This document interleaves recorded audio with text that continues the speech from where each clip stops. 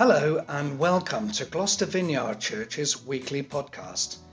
We're creating a community that brings hope and joy to Gloucester, and we're thrilled that you've downloaded this message.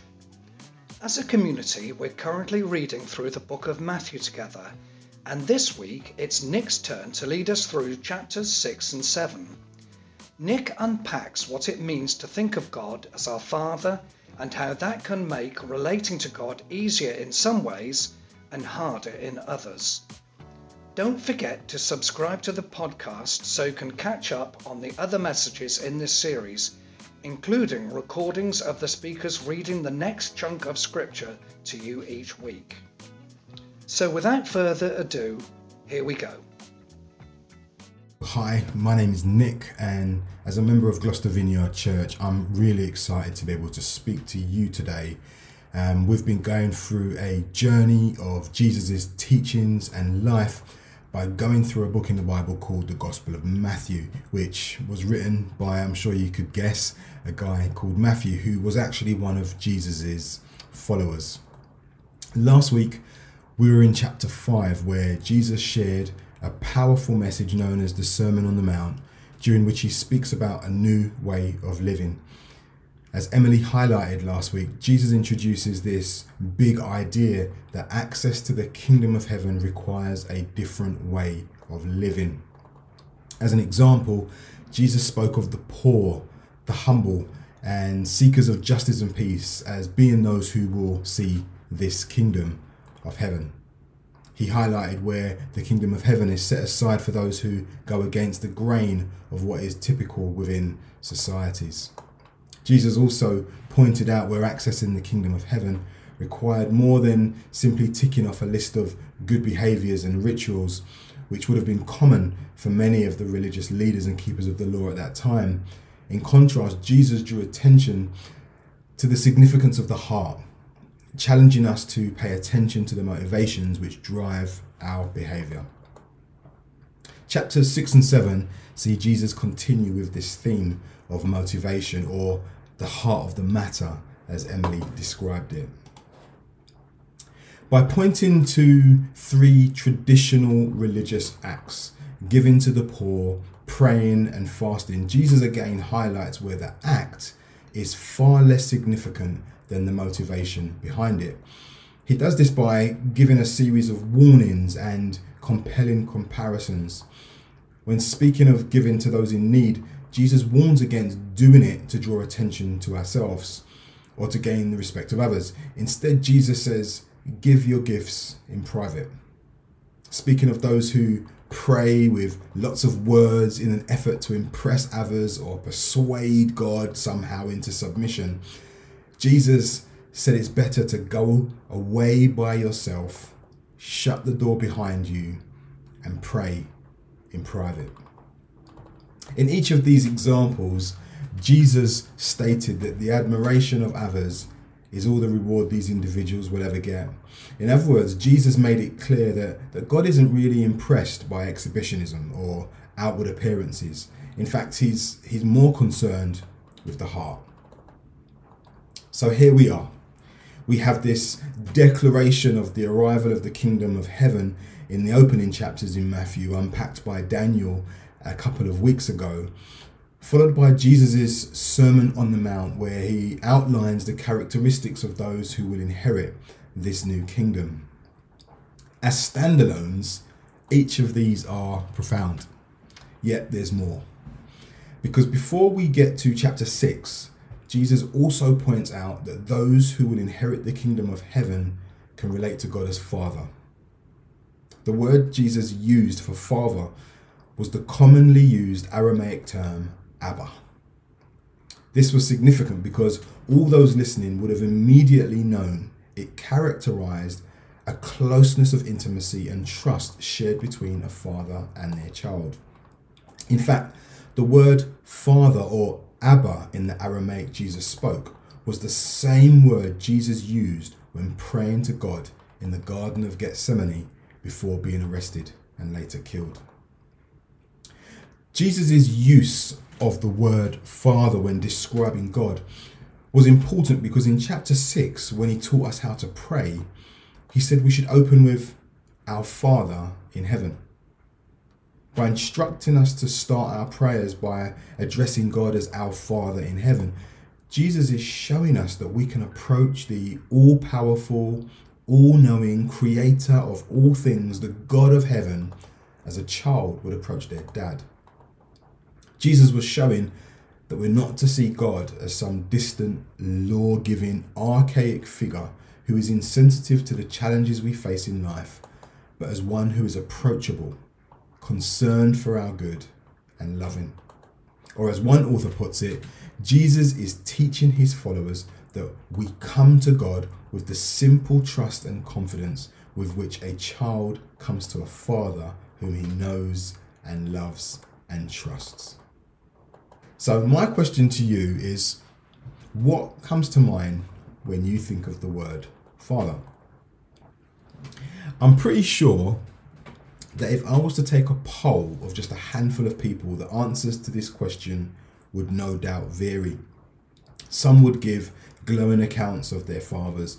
They'd probably speak of having wonderful memories and would position their fathers as hero figures deserving of, tear-filled tributes. Others, on the other hand, would likely have a different story to tell. For their own reasons, memories of their fathers might be much harder to share. Either way, what's clear is that fathers have a significant impact on our lives, and as a result, we typically grow up with a desire to either be like them or to be nothing like them. I was asked to speak about God as Father. And when thinking about God as Father, my mind naturally turned to two things. My relationship as a son to my own father, and secondly, my relationship as a father to our 4 children.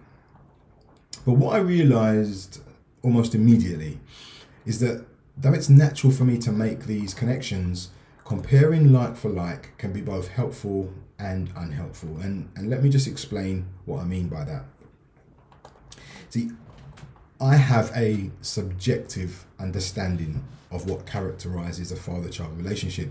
And this is because it's based on my experiences with my dad and my relationship with our 4 children. And at a push, any other examples of father-child relationships that I've happened to observe over the years.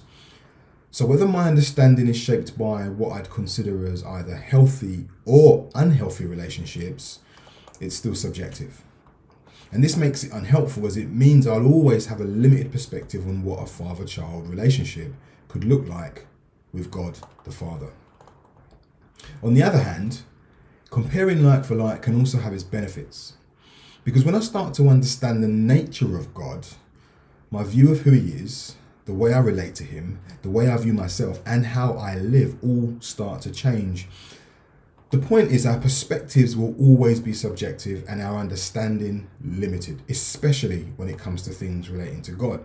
And because of our limited understanding, because it's shaped by our experiences, we tend to project those experiences onto others.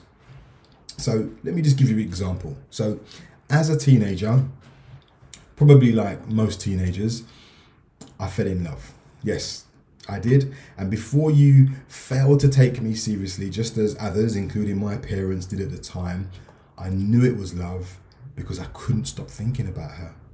I lost my appetite. I stopped spending time with my friends and all of my hobbies went out of the window. I know it was love. Well, at least that's what I believed at the time. Because even after investing and giving so much of my energy into this whirlwind experience, she broke my heart. I was distraught, besides myself, and I had no clue of what to do with the rest of my life or how I would possibly live without her. I know, sad, right?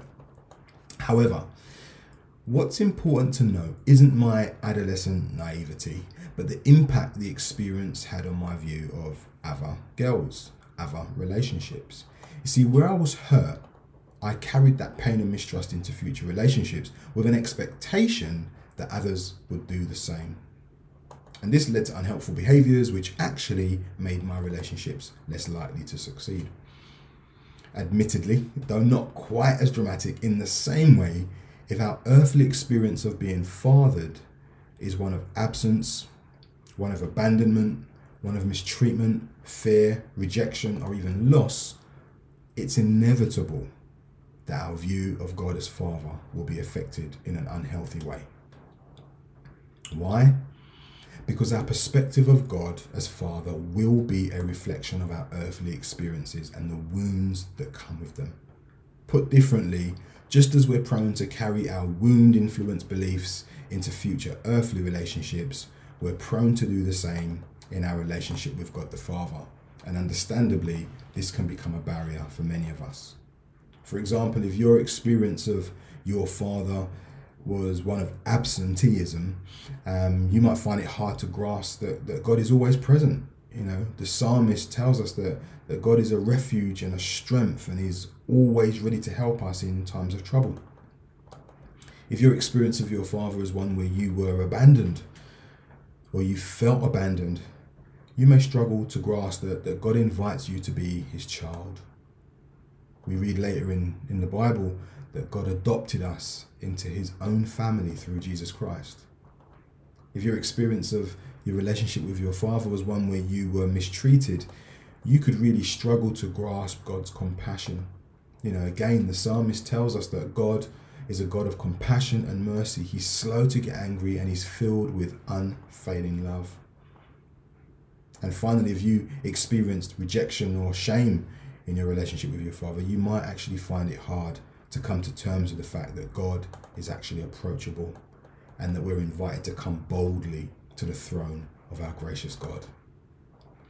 See, our tendency to measure our relationship with God as Father based on a reflection of our earthly experiences of fatherhood is actually understandable. In fact, just as we may enter any relationship with fears and doubts based on our previous experiences, the same is true for how we might relate to God. But it's important we're aware of this, because it could have more impact on our lives than we realize if we're not careful. It's important because if we fail to appreciate the amazing truth about who God is and what it means to be able to approach Him as Abba, Father, like Jesus instructs us to, we'll miss out on the hope, joy, and life that comes with understanding what it means to be His children. See, I'd go as far as to suggest that if at any point we find it a struggle to approach God, it's likely due to our lack of understanding. Because in knowing His perfect nature, His love, His compassion, His patience and kindness, other than the questionable condition and motivations of our own hearts, there's actually no reason for us to hesitate to acknowledge our need for God's help in our moments of need, or give thanks in moments of victory. With this, it's worth taking note of how one of the authors of the Bible, a man named Paul, prayed for all those who follow or apprentice under Jesus. In a book called Ephesians, which is in the second half of the Bible, Paul prayed that God would give us spiritual wisdom and insight so that we could grow in our knowledge of who God is.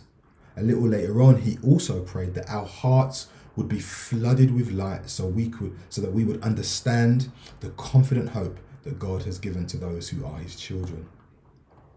Paul prayed like this because he knew that without a healthy understanding of God as Father, our hearts would lack hope. You see, Jesus knows that as children of God, we'll experience hardship, challenge, and even suffering in this world. Just because we're children of God doesn't mean we're free from the difficulties of life. In fact, the Bible teaches it's part of our apprenticeship under Jesus, designed to build perseverance, character, and hope. Take the lockdowns, for example. We, along with millions across the globe, have needed to learn to adapt and navigate these uncertain and anxiety-inducing times. So it's because of this certainty of facing difficulties that Jesus teaches that as children of God, we needn't pray with lots of words because God already knows our needs. And we needn't worry about our needs because God promises to provide. And to emphasize God's willingness to provide for us, Jesus draws attention to the fact that even earthly parents, with all our shortcomings, will in most cases make efforts to provide for our children. And with highlighting this, he asked the question, if we, with all our flaws, know how to give good gifts to our children, how much more will God be able to provide for us.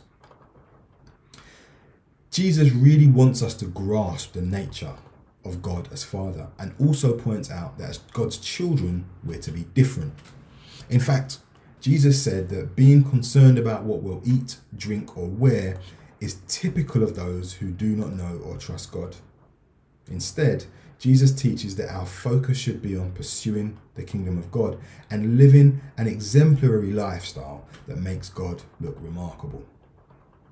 The Bible teaches that those who put their faith in Jesus have the right to be called the children of God. So regardless of how we might feel or what anyone else will tell us, this is a matter of legal standing. In the Bible, what we read is that God decided in advance to adopt us into his family by bringing us to himself through Christ Jesus. This is what he wanted to do. It gave him great pleasure. Ephesians 1 verse 5. To me, this description of God, along with countless others in the Bible, doesn't sound like the kind of earthly father that abandons, rejects, or mistreats his child. When we pay attention to the many characteristics of God to be found in the Bible, it paints a totally different picture. It paints a picture of a God who wants to be close to us. A heavenly Father who is set on gaining our attention and winning our affections. It paints a picture of a God who is willing to provide for our private needs and respond to our deepest pains. A God who delights in us, a God who adores us, a God who loves us unconditionally. As children of God, we're to grow in our understanding of who God is so we can experience the fullness of what it means to be in close and intimate relationship with him. To feel confident in approaching him with great anticipation and praying as Jesus instructed, "Our Father in heaven." As those who will inherit the kingdom, those who have put our trust in Jesus, this is the way he wants us to pray. However, to do so requires a fresh perspective of God, a clear and right understanding of who he is and who he isn't. Knowing this, we each have a responsibility to decide the degree to which our current view of fatherhood will shape our future relationship with God. As the late Dr. Ravi Zacharias put it, no human being can ultimately be a total reflection of God. We either show how far we fall from God or the hints of what God is really like. So, as we come to a close, I want to encourage you, when you next think of the word Father, to do so through the lens of what the Bible says about God, rather than the experiences of your earthly father. To consider it in the light of the invitation that Jesus makes for you to approach the God of heaven as a loving dad. I also want you to ask yourself, what might be getting in the way of you approaching God? Is it some hidden or secret part of your life of which you feel ashamed? Is it fear of rejection? Is it doubt? You know, whatever it is, God already knows. There's nothing beyond his knowledge, understanding, or his willingness and ability to forgive. Right now, God is extending an invitation with open arms. An invitation for you to once again receive his love, to know his forgiveness, and to live a full and meaningful life as a child of God. I also believe there's an invitation for healing. Maybe there's some pain or wounds in connection to your relationship with your earthly father. Words which were spoken that remain heavy on your heart and which still affect you to this day. Mistreatment that causes you to feel angry, bitter, and resentful, and question your worth and your value. I believe God the Father wants to offer you healing by his Holy Spirit, to restore you, build you up, and to help you see yourself as he sees you, a dearly loved child. But before praying, I want to extend an invitation to those who are not yet children of God. You see, though many will claim we're all children of God, the reality is quite different, because the Bible teaches that only those who put their trust in Jesus for the forgiveness of their sins, are born again and adopted into God's family, can inherit the kingdom of heaven. So, if you feel that any of this applies to you, or you want to accept God's invitation and receive his promise for the first time, I'm going to invite you to join me in prayer before we go into a time of worship. All you need to do is close your eyes, pay attention, and if you agree with what I pray, say amen when I'm finished at the end. Let's pray. Father, thank you for who you are. Thank you that you are unlike anyone else we have ever known or ever will know. You are perfect and patient and compassionate beyond what we could ever fully understand.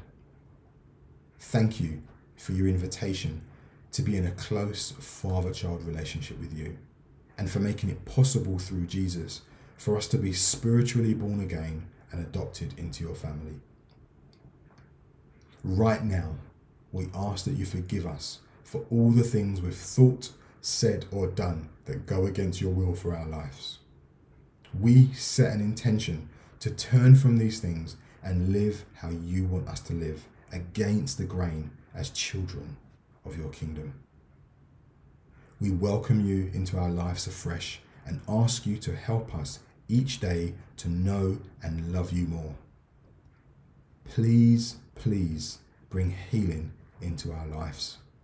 Where there is hurt and pain from life experiences, through the power of your word and Holy Spirit, heal our hearts and minds so we can experience the life that you want for us.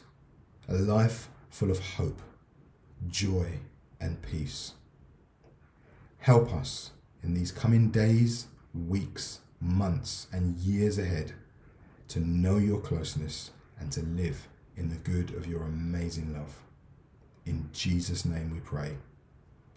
Amen. Okay, that's it for this week.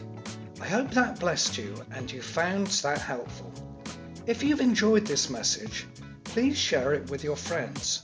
And if you'd like to join in what we're doing here in Gloucester, you can join us at one of our Sunday gatherings online.